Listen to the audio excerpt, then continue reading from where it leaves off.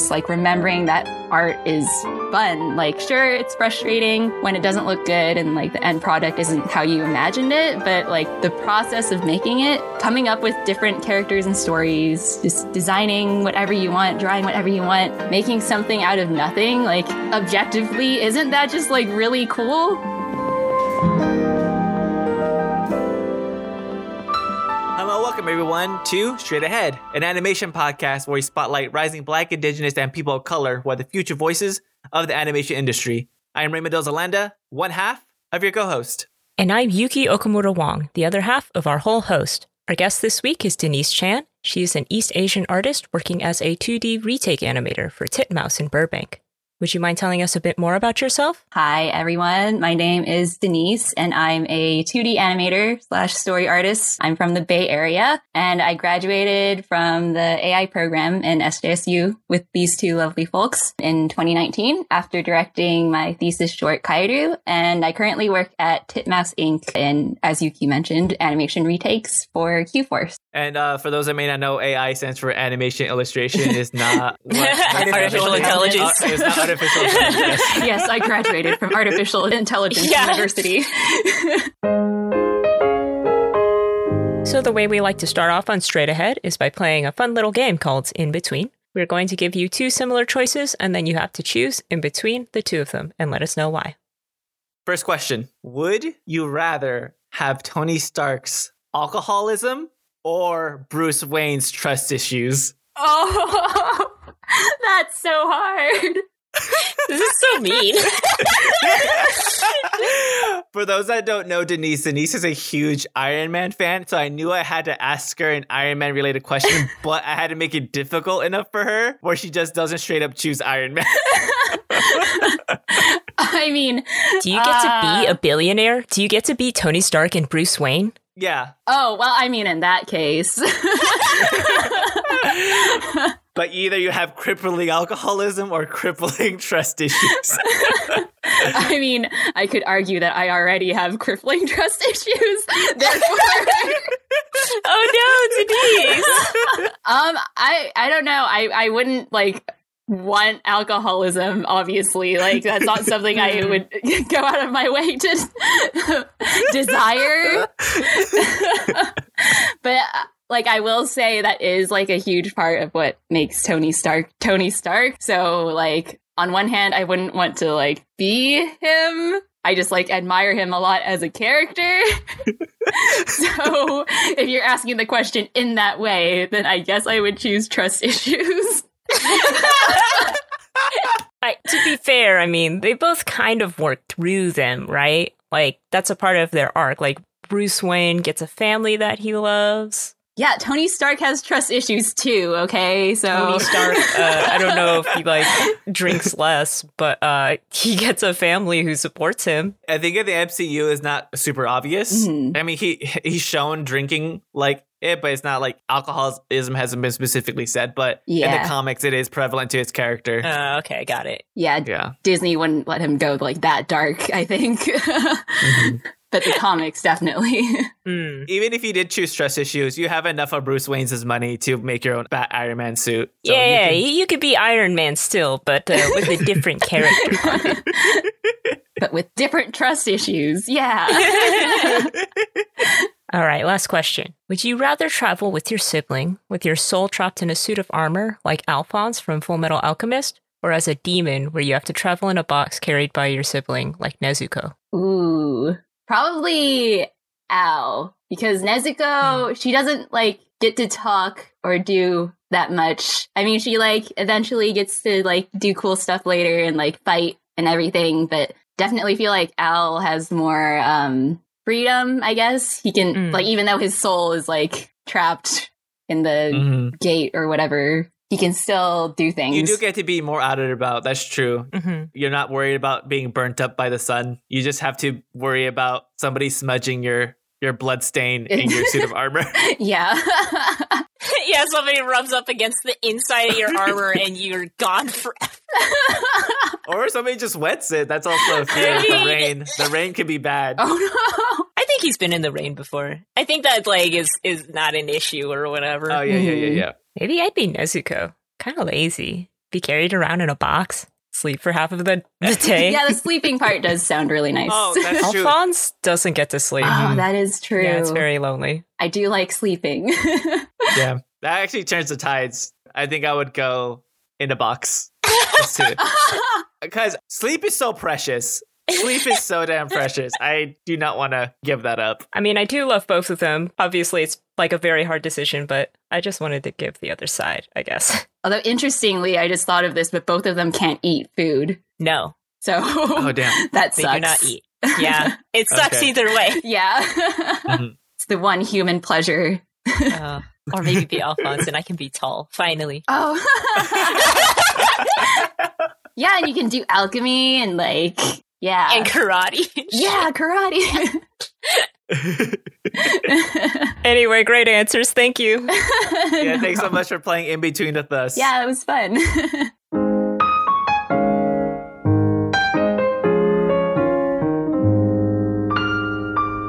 So you are currently a retake animator / compositor at Titmouse Inc. For those that may not be too aware, can you tell us what is a retake animator? Right now, I'm technically like retake animator / compositor, so I do like a little bit of both. But basically, in retakes, I address any notes that come in after the main animation. Like, main animators have already animated the scene, and it's gone through compositing and like edit and everything. And there's like a big range of notes I get. Like, sometimes it's really small, like fixing a character's eye line, or there's like a stray dot or line on the screen that like no one noticed before and I just have to get rid of it. But I do have other times when there's like bigger notes that address character acting or like acting beats, and I have to reanimate like larger portions of the animation. Overall, it's a pretty great like entry-level job because you're kind of working with other people's files and you can reverse engineer how they put everything together and then like add your own spin on it. So retake animator is almost kind of like revisionist, but for animation. Yeah, pretty much. Like you're addressing sense. hookup notes and like shot compositions and stuff in a more like final form because I do export the final MOVs that actually like get put into the show. Interesting. Yeah, it sounds really cool. I didn't even know like a position like that existed, at least stateside. Yeah, me neither. I was honestly surprised myself.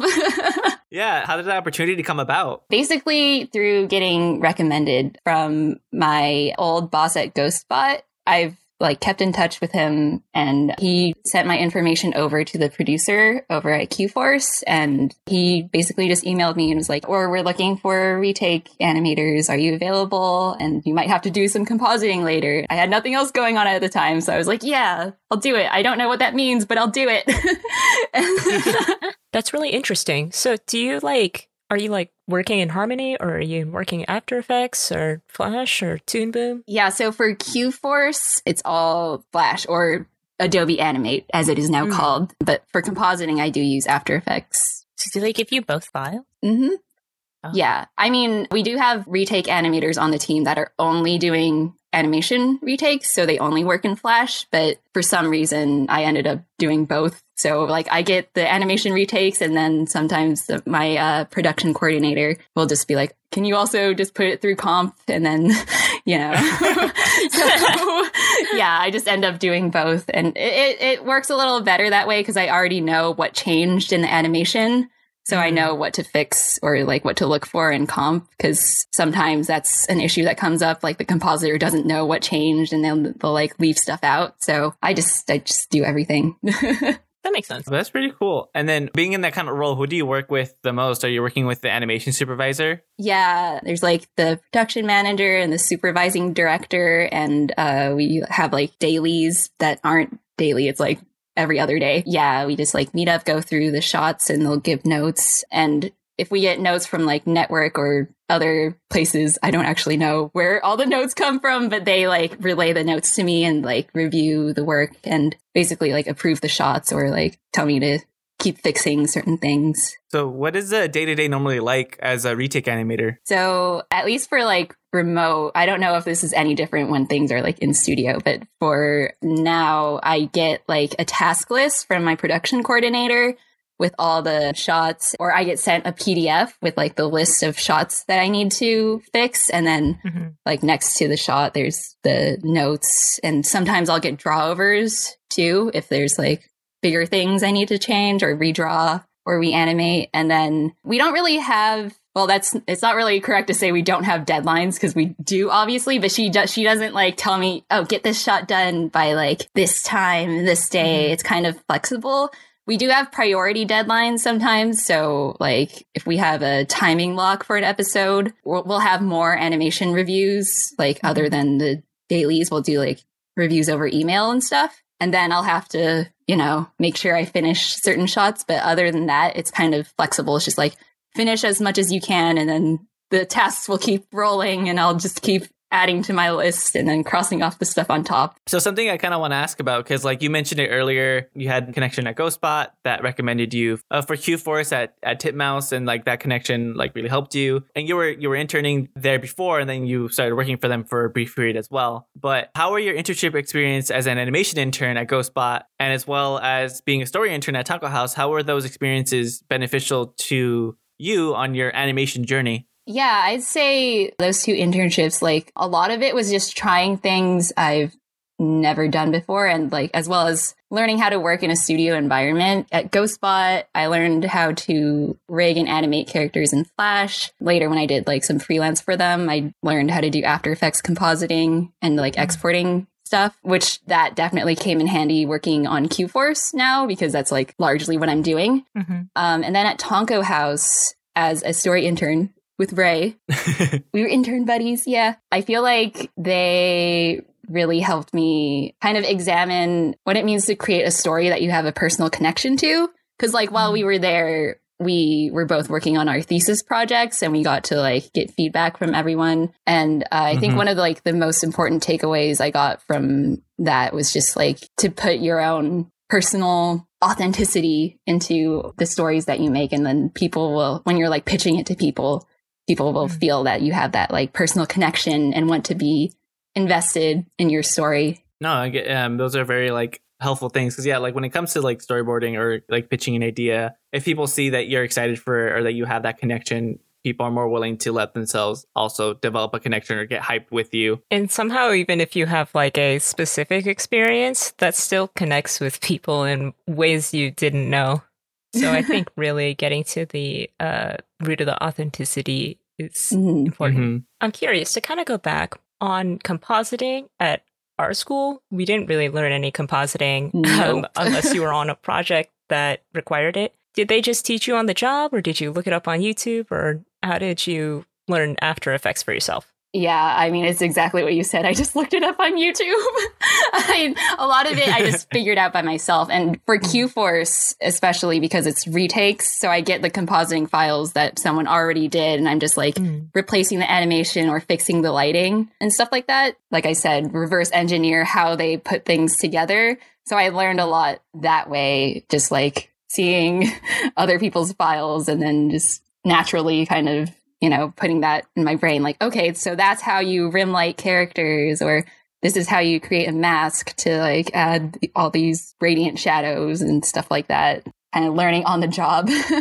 And so you talked about it as well, like freelancing for GhostSpot for a bit. Is it correct to say that your first industry experience outside of school was working for GhostSpot as an After Effects artist? How was that transition from being a student to your first industry opportunity? Yeah, I mean, interestingly, that it was more of like a brief freelance stint because it was like remote and everything, but that prepared me a lot for the remote pipelines that I'm dealing with now, because like everything's online and it's just like, oh, email the notes, you got to upload things to the server and naming conventions and all that stuff. So sure. But yeah, that freelance gig, it was GhostSpot was doing an ad campaign for like Diner Dash Adventures. It's like a mobile game. Yeah, I basically helped out with compositing for that and picked up a lot of After Effects skills doing that. Like I said, just like Googling how to do things and like collecting my files and learning how to structure things and export them for delivery. Yeah, it gave me a lot of like valuable experience doing that and working from home. Oh, that's really great. And then from the looks of it, that experience really carried over to your next job right after that, which was working as an assistant cinematic director at Fogbank Entertainment. How is that jump from like doing that freelance from GhostBot to this new position or this new opportunity? Yeah, that was my first like in-office job, which was great. And unfortunately, Fogbank Entertainment, they died. We were part of Fox Next, which got bought by Disney, and then Disney decided they didn't need us. So then, yeah, honestly that's such a shame because like, okay, so kind of to bring this into the conversation is that we all know that Blue Sky recently finally like died. The nail in the coffin finally like set in like not too long ago. And the writing was on the wall when Disney did buy, Fox. So Blue Sky is like one of the biggest ones, but again, I'm pretty sure there was a lot of other smaller studios that got closed down that didn't get as much attention as Blue Sky got. And like you guys were like, from the scenes of it, as soon as the deal went in, it's like one of the first ones to go. So that must have been kind of hard. Yeah. And it was like a really small company too. And we literally just launched the app on the App Store, and it was like starting to get downloads and everything. And we had like a whole fan base and people were getting pumped about new episodes and everything.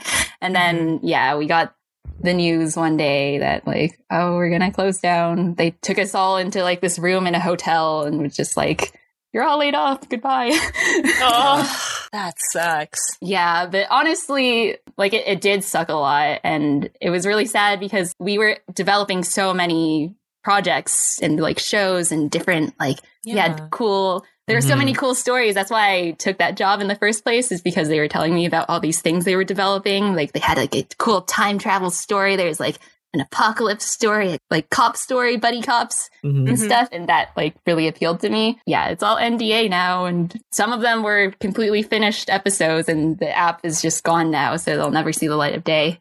Oh, yeah. That's such a shame. But I guess it's like, it was probably good that I got that experience early on in my career rather than later, because now I know like nothing's permanent. No one is safe from the mouse. What a real life lesson to learn at such an early stage in your career. But I'm also assuming that you, in that brief stint, you probably still learned a lot in your time there.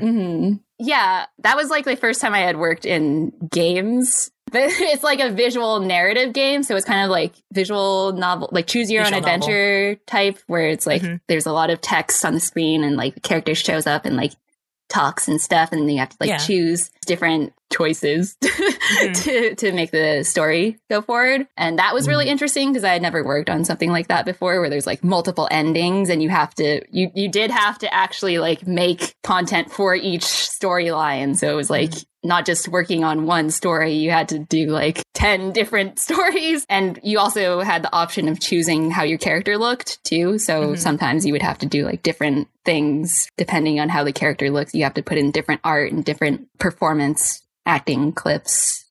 Yeah, it was a really interesting experience. Something that you mentioned earlier, when you were at Tonko House, you were developing your thesis for your capstone at San Jose State University. And for those that might not be aware, Denise Chan is the director of the award-winning short film Kaeru. And for our audience, we've had a couple of people that worked on Kaeru in previous episodes, like Brandon Louis and Rebecca Chan. But for those of you that may not have listened to those episodes, just kind of a brief overview of what is Kaeru. It's about a photographer named Mitsuko who feels like her work isn't good enough and struggles with self-doubt. Throughout the course of the film, we follow her emotional state resolving and her remembering what drives her art. What was your goal in creating and directing this film? Honestly, I think my goal was ultimately just to see if I could find a way for other people to like understand my feelings. I mean, at this point, I feel like I can be pretty blunt about it, but I've always dealt with a lot of like self-doubt, self-worth issues and insecurities about my art. Like, I'm sure everyone goes through that. Like, sometimes look back at your art and you just feel like, why does this suck so much? Like, it's not up to my standards. And then, get really frustrated and not want to look at it anymore.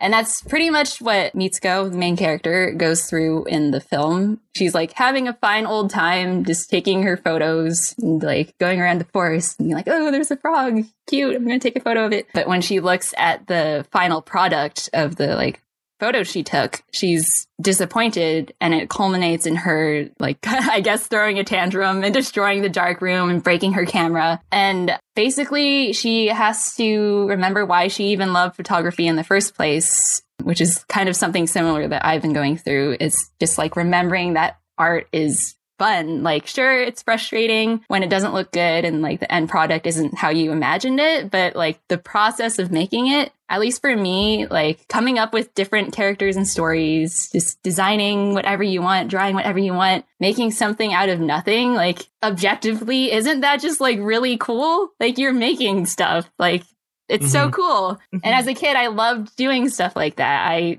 started out tracing like coloring books of like magical girls and stuff that I bought in Taiwan. And that was like how I started drawing. But that like I had so much fun doing that I started sketching, you know, dumb OCs to role play with my friends during recess. And like elementary school kids, they're like really easily impressed. So whenever there's a kid that can draw, it's like you have a superpower basically. Like, oh, you're the art kid. You can draw. That's so cool. Like do my homework whenever we have like an art assignment. Like, can you do this for me? So yeah, basically that like childhood energy and creativity, I just think it's so important to like keep that into adulthood. And like we get really caught up in all these adult expectations and like career stuff, and we just forget to have freaking fun. Like it's animation. It's supposed to be fun. And yeah, that's basically the journey that Mitsuko goes through in the film, except with photography rather than art. Yeah, it's interesting talking sort of about the development of Kaeru. I remember we had taken a class together where you make your own short film kind of by yourself, not in a group project.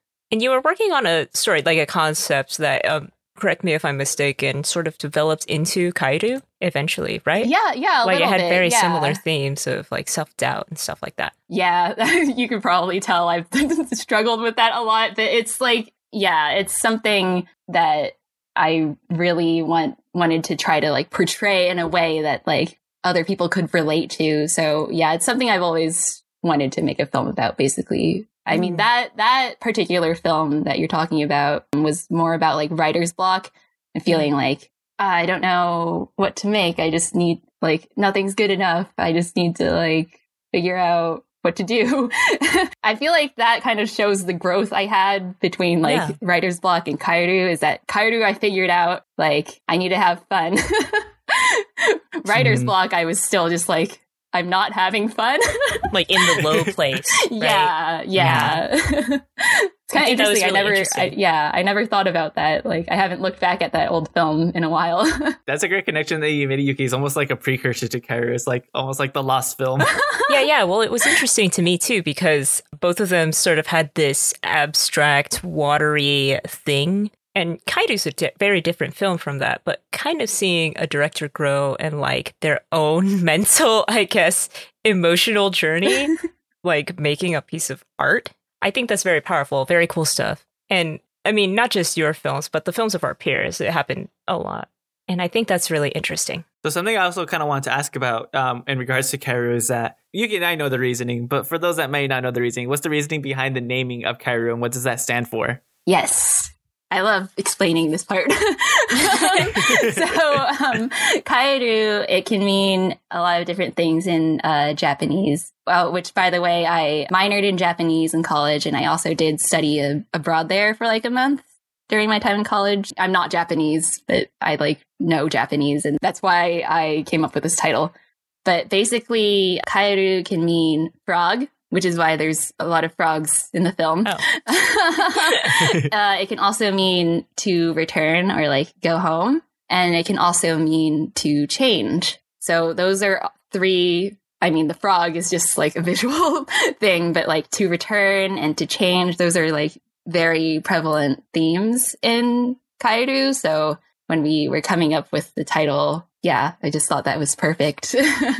No, it is. It's a very well-named short film. Thank you. I think it fits very well. So what advice would you actually give to students in college right now that are producing or making their own film and they want to direct their own film? Like, don't do it for your portfolio is what I would say. Like, if you're working on something, work on it for you.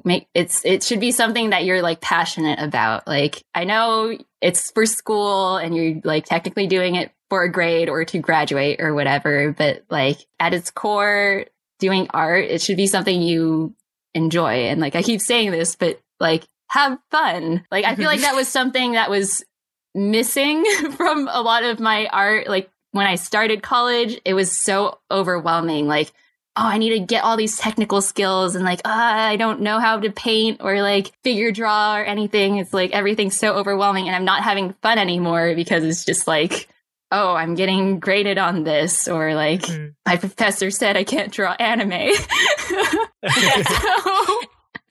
so yeah, just have fun, do what you want. If you want to make an anime, make an anime. Something else I kind of want to touch on as well, because like Kaoru did really well on the film circuit. You guys had a successful Kickstarter for the project, but something that I think might be some cool information that you can probably bestow on students that are trying to produce their own short film with friends or at school is that you guys actually reached out to TV Paint and got either TV Paint for free or at a reduced price to kind of like produce the short film. Can you talk to us about that? Yeah, it was totally like, we weren't expecting it either, but we had been talking to our professor, Raquel, about it, and she's like, oh, like you could totally just email the companies and see if they can, you know, help you out because you're students, and even if they don't reply, like at least you tried. And she was telling us about like applying to different grants and stuff as well. But at that time we were just like, it would be cool if we could use TV Paint, because like me and Ray had been using it at Tonko House, and TV Paint's really nice. Yeah, I had gotten used to using it for 2D animation, and I was like, if we're doing this lineless style for Kaoru, I was like, it would be cool if we could use TV Paint for it. So we ended up emailing them. Brandon, who has been on your podcast, he was our producer. So he was more in charge of like emails and stuff like that. So he shot them an email with our like project pitch attached to it through like Google Slides. And then we're like, hey, we're a bunch of students that want to make a short film and we want to use your program. Would it be possible to get TV Paint? And we didn't get it for free, but they offered a discounted, like on top of the student discount that you could already get. And we also got an extra, I think 20% off the like standard version. Mm-hmm. And that was for like, I want to say we got like 4 dongles. That's the other thing with TV Paint is that like you have to use it with a dongle, and the dongle is like, I hate it, but can't lose it. Yeah. Can't lose it. And also, just really quickly, for those that may not know, a dongle is just basically like a thumb drive. So with TV Paint, not only do you have to have downloaded the software, but the dongle is what actually kind of allows you to access the program. So it just basically takes up like a USB like slot. But if you have like Cintiq, most people just end up connecting it on the side. So it's like fine. Although now, because I upgraded to the new MacBook Pro and the dongle's not compatible, they have a dongle-less version. So if you like email them and say that you can't use the dongle, they'll let you install the dongle-less version. So I don't have the dongle anymore. I'm finally free.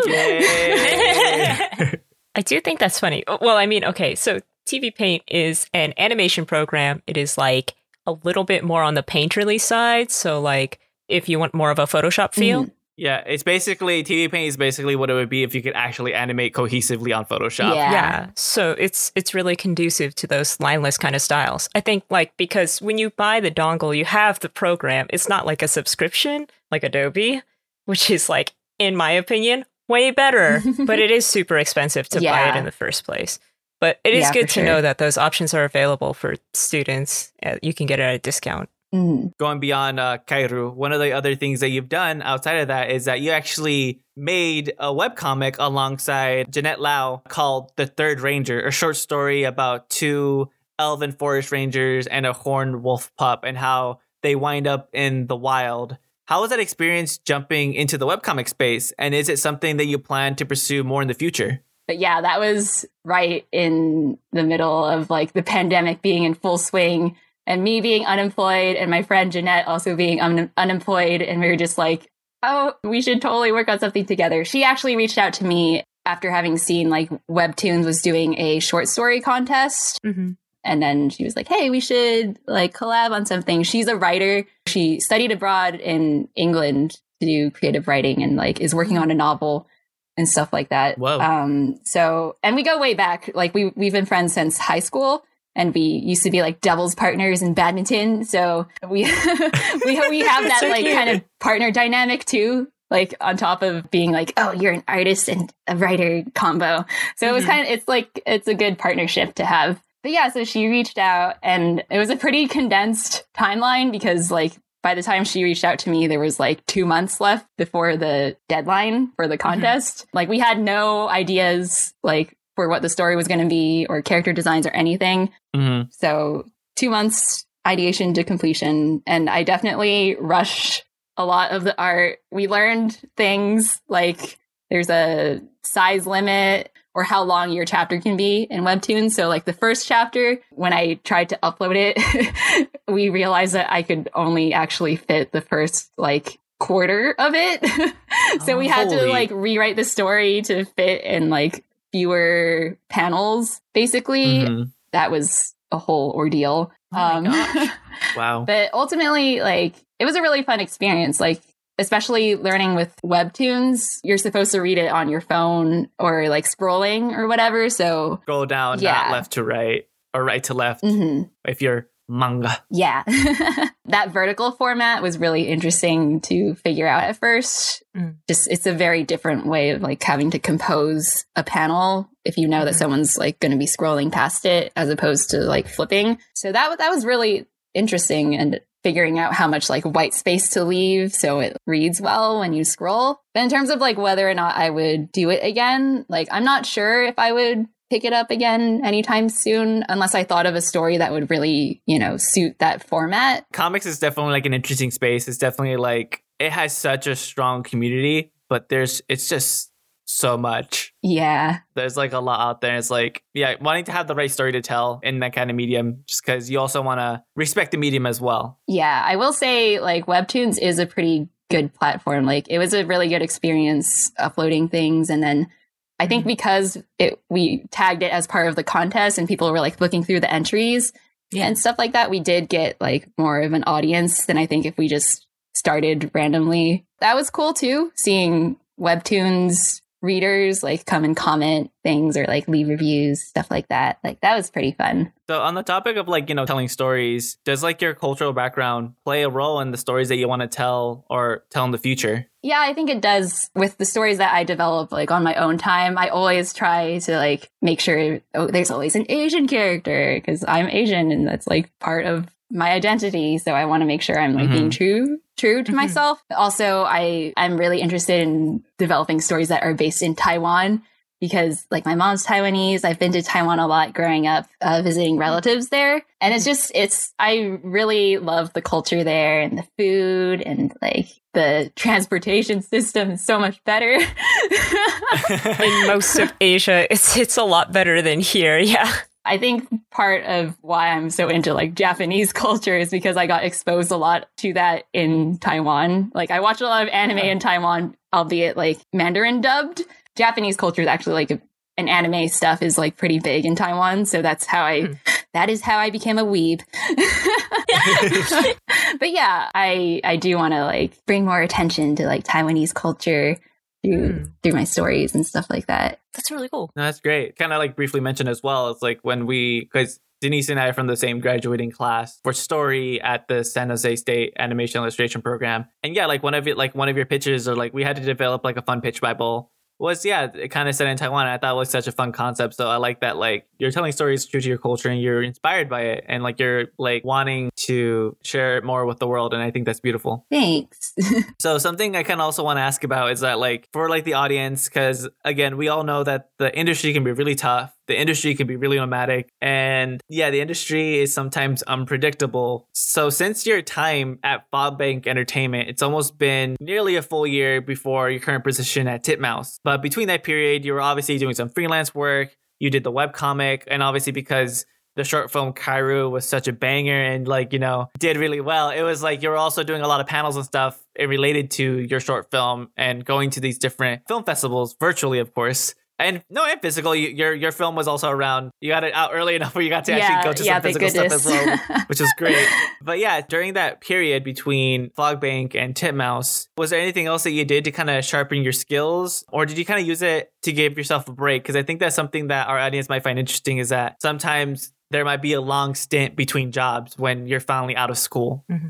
Yeah. And like, I appreciate you bringing up that question because I do think it's important to like talk about like, you're not always going to get a job right out of school. Like, no matter your skill level, sometimes it's just like timing, especially for me after getting laid off from Fogbank. That was in like February of 2020. And after that, I was like, okay, I'll just take a break. I got some like severance pay so I can like take a couple weeks and not job hunt for a while. So I did that. But then, you know, pandemic hit and a couple weeks turned into like, what is it? Like 10 months of not being full-time employed. Like you said, I was doing other things on the side, like the webcomic and freelance stuff. But not gonna lie, I had like a bit of an existential crisis while I was at Fogbank. I had kind of built up certain expectations for like what my career path would be there. Like, okay, I'm an assistant cinematic director. I'm going to like work on all these shows. Then I can make my way up to like director and, you know, be able to contribute more. But then, you know, Disney happened, the mouse happened. And literally a month after, there was a global pandemic and there was just like this whole dark stretch of time where it didn't seem like things were going to get better, like pandemic wise. And job hunting just felt like, you know, endless void of rejection, especially because things were still like transitioning to remote and there wasn't a lot of places hiring because they didn't know what that was going to look like yet. Like, how are we going to hire new people when we don't know how to onboard them during this time? So yeah, I kind of just took time to figure out what I wanted to do next, or yeah, just like even what I wanted to do at all. Because during college, I'd been focusing on my story portfolio, but then with Fogbank, I ended up in mobile games, which is still like related. I was still working on like story and cinematic composition and everything, but it wasn't like a storyboarding gig. So after that was over, I wasn't 100% sure if I really wanted to go back to storyboarding, especially when it seemed like at the time, the only projects hiring were like preschool or kids shows, which are totally valid. And there's nothing wrong with working on those. But it just, if we're talking story, I don't think I'm really suited for that. Like right now I'm in adult animation with Q-Force and I've been enjoying that a lot. Personally, I really like, I guess, gritty stories with like, I've said this before, but like, I like stories with emotionally constipated adults that are arguing and like, and like where people die. Like I love dark stories like that. I guess to go back to my existential crisis, like with Kaoru, the whole point of it was that, you know, I need to reconnect with myself and remember why I even like art in the first place, right? So you can probably tell I was trying a lot of different things, the webcomic and the freelance, and I pretty much made it a policy to say yes to everything because I'm still figuring out what I wanted to do with my career and everything. But other than that, I spent a lot of time stuck inside like everyone else, watching a lot of stuff. I feel like that actually helped me a lot because I watched a ton of anime. I also fell into the VTuber rabbit hole, which if anyone's been like following me on social media, you can tell that I've been like sucked into it. I fell down the hole and I never crawled back out. And yeah, just like finding new stuff that I like and drawing fan art again. It's kind of helped bring back that like kid in me that just drew a bunch of stuff because it was cool. And I finally feel like I'm having a lot of fun doing it. And like, I made a secret side account for all my Weeb and VTuber stuff for my like Twitter. Cause like, there's like my professional side that I'm like, okay, I should probably only post story things. But then if I want to draw fan art of VTubers and stuff, I'm like, I should do that on a separate place. On your secret account. Yeah. I mean, I don't mind if people find out about it, which is why I'm like bringing it up now. I feel like that gave me a lot of freedom, or like it took the pressure off of feeling like all my social media has to be for my portfolio. But I can just draw and post whatever I want on there. And it's been a lot of fun. Part of it, too, is because that account, because I watch a lot of Japanese VTubers. So my side account, I only tweet in Japanese. So that's part of why I wanted to keep it separate, because it felt really weird if I'm on my main account and then suddenly like everyone's timeline is flooded with like stuff they can't read. So I was just like, I'm just going to separate these two worlds. Who's your favorite VTuber? My favorite right now, I really love so VTubers, there's like a lot of independent ones, but there's also like companies that manage VTuber groups and stuff like that. So I did not know that. I'm learning. Yeah, it's so Do you know what a VTuber is, Ray? Yeah, do you? I know what a VTuber is. It's one of those people that have that augmented reality anime personality, right? Yeah. I mean, they have like a puppet that moves with them in real time, but that. And they're basically like celebrities or idols. Kind of. Some of them sing, not all of them sing, but like, they like play games or just do an AMA or they like hang out or whatever. When they work in companies, they do a lot of crossovers and stuff. Okay. Yeah, and right now there's like two bigger companies, I guess, like in Japan. There's Hololive and Niji Sanji. And I personally really like Niji Sanji because that's like Hololive is all the idols and like the cute girls, and they do weird stuff too, but Niji Sanji is like, that's where you find the degenerates. That's where the weird shit goes down. Like they'll have weird conversations about like kinks and stuff sometimes, or they're just they're a whole other level. Good to know. And they do have like that idol side. Like that's part of what got me into them is a lot of them do sing and they do like Vocaloid covers. And I was really into Vocaloid in high school and stuff. So it's really fun hearing them sing all the songs I like and anime songs, and they'll do karaoke streams and stuff. And those are really cool to have on during work. But yeah, I'd say my favorite VTuber right now is probably, his name's Kaida Haru. And he has like this really nice like voice, like he sounds so gentle. But when he plays games, he gets so immature and like screams and like yodels. But yeah. It's incredible. Oh my god, that's it's an interesting space. I'd like to learn more, but I don't know if I want to fall in that rabbit hole just yet. Don't, Ray. It's okay if you don't. I'm telling you, you don't. But something that I actually found really interesting, and I think is something that we should highlight, is that you are currently a founding member of the SHM Film Collective. Can you talk to us? What is the SHM Film Collective and the goal behind it? Yeah, so the SHM Film Collective, our good professor, Raquel Coelho, she reached out to a couple alumni last summer about forming the collective. And basically, like the goal is to help support and provide resources for students and alumni of the program who want to produce their own films. And also we wanted to establish an archive for all the films that already like exist in the program so that SJSU can become like more well-known as a film school. Like Raquel mentions this a lot, but like looking at Cal Arts and how their school is always associated with like all these crazy good thesis shorts, and students always get like hired right away after graduating from there. So we really want SJSU to start building that kind of a reputation too, like all these rock star films coming out of the program.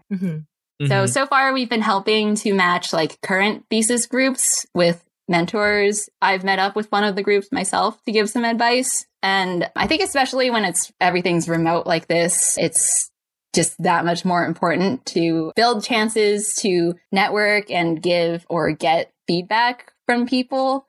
So yeah, I'm really glad we put this together to like help out the students.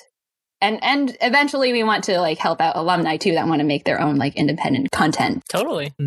Yeah, I think that's a really good idea. Yeah, I think that's great. That's starting up. Something that I think that also be cool too is the like eventually building a network with other state schools. Because I think one of the things that like kind of you mentioned is like Cal Arts does have an amazing reputation for their short films, but there's other schools as well that also have like great reputations that aren't as heard about. That are developing great talent, fostering great artists that are graduating from those schools that don't get heard about all that often. But do you guys see SHM Film Collective? But yeah, do you guys see yourself maybe like collaborating with Fullerton or Northridge or even Long Beach and kind of building kind of like almost like a Cal State like archive of stuff and kind of like building each other up in that way? I don't think we've discussed that before, but like now that you're bringing it up, I think that would be a really cool idea. Like collaborating with the other schools and expanding the collective. I will bring that up at the next board meeting. That sounds like a fucking cult, though. Expanding the collective. We're already a cult. Might as well.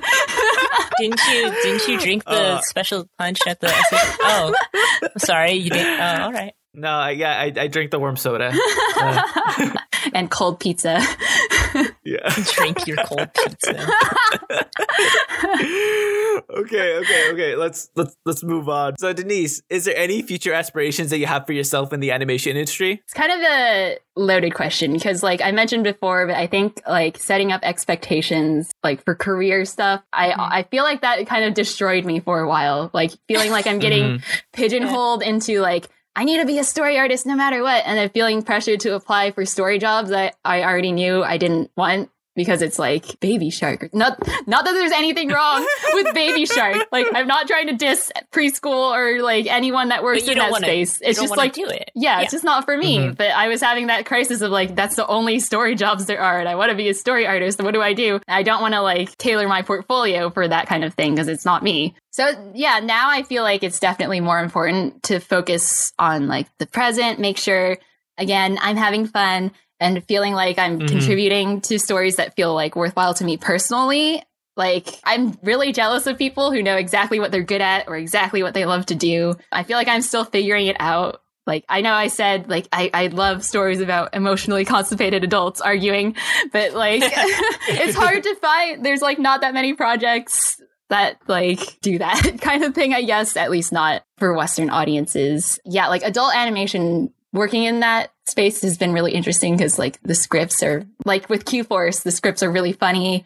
And like the executive producers, like one of them was the showrunner for The Good Place on NBC, which is like, that's such a great show. So like, you know, the writing is like quality writing.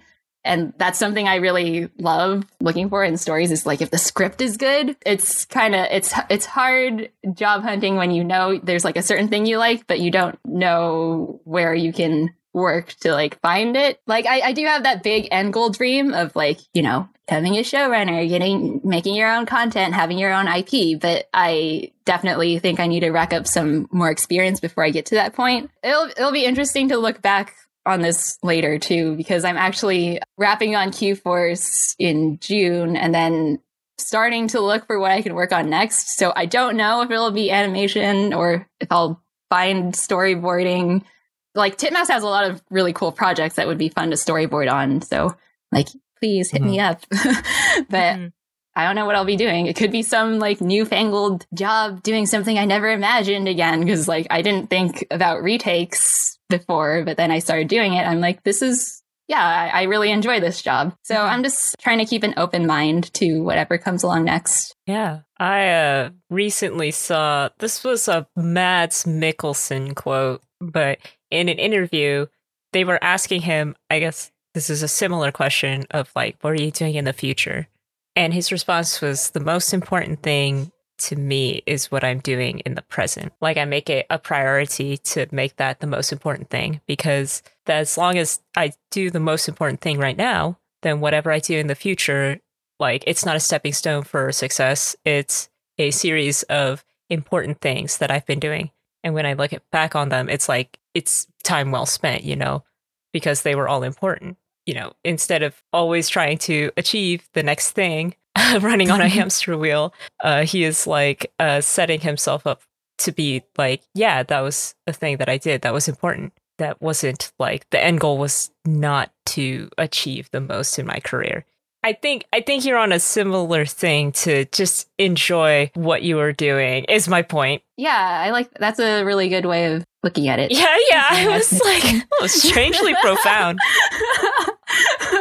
So to kind of start wrapping things up, is there any final advice that you would want to bestow on those that want to pursue a career in the animation industry? Yeah, I think building off of the last question, just like, don't rush it. It's okay to take breaks, figure things out as you go. The world is crazy right now. If you don't get a job right away, a lot of the times it's not your fault. Like my 10-month stint of unemployment, or I was technically freelancing, so I guess I was self-employed. But like I did do a lot of interviews. I like reached out to people, but a lot of it was just like, because it's remote, you don't have the experience. We can't like onboard people at this time. So a lot of times it's timing. It's just experience. You'll get it eventually. Like, whether or not you make it into the industry right this second, it does not at all reflect on your worth as a human being. Like, that's something I really want to drive home to everyone, is just like, if you're not a fancy like director or like whatever role that you're aiming for, it's okay. For a bunch of people that are trying to work on cartoons, I think we all need to take it a little less seriously. Yeah, that's what I would say. No, well put. Excellent advice. Well, thank you so much for joining us today. Where can our audience find you? And is there anything else you would like to plug? Thanks for having me. This was a lot of fun. I guess just follow me on Instagram, Twitter at DChanimation. If you want to try to track down my secret Twitter, you can. The VTuber Twitter. I'm not going to disclose it here, but you know it exists. Links to like my portfolio and stuff are in my bio and Twitter and Instagram and everything, so you can find me on there. Kairu's on YouTube, right? Yes, watch Kairu on YouTube. Thank you. It's on YouTube, Vimeo, IGTV, anywhere. Nice. If you bother looking. Yeah, it's super easy. Yeah, and our Kairu Instagram or social media handle is at Kairu Short Film, so you can find some behind the scenes stuff on there. Wonderful, wonderful. Well, if you enjoyed our interview with Denise today, please rate us on Anchor, Spotify, or wherever you tune in. Follow us on Twitter and Instagram at StraightAheadAP and let us know your response to today's in-between questions. Or if you have any suggestions for future in-between questions, get in contact with us on social media or send us an email at straightaheadpodcast@gmail.com. If you have any suggestions for future guests, please get in touch with us. We love discovering new professionals and want to use this platform to boost these voices of the future. And finally, a big thanks to our music composer, Daniel Rodier. Thanks again for listening. And thank you once again to our guest, who has a bright future straight ahead. Until next week, have a wonderful day. Bye, everyone. Bye.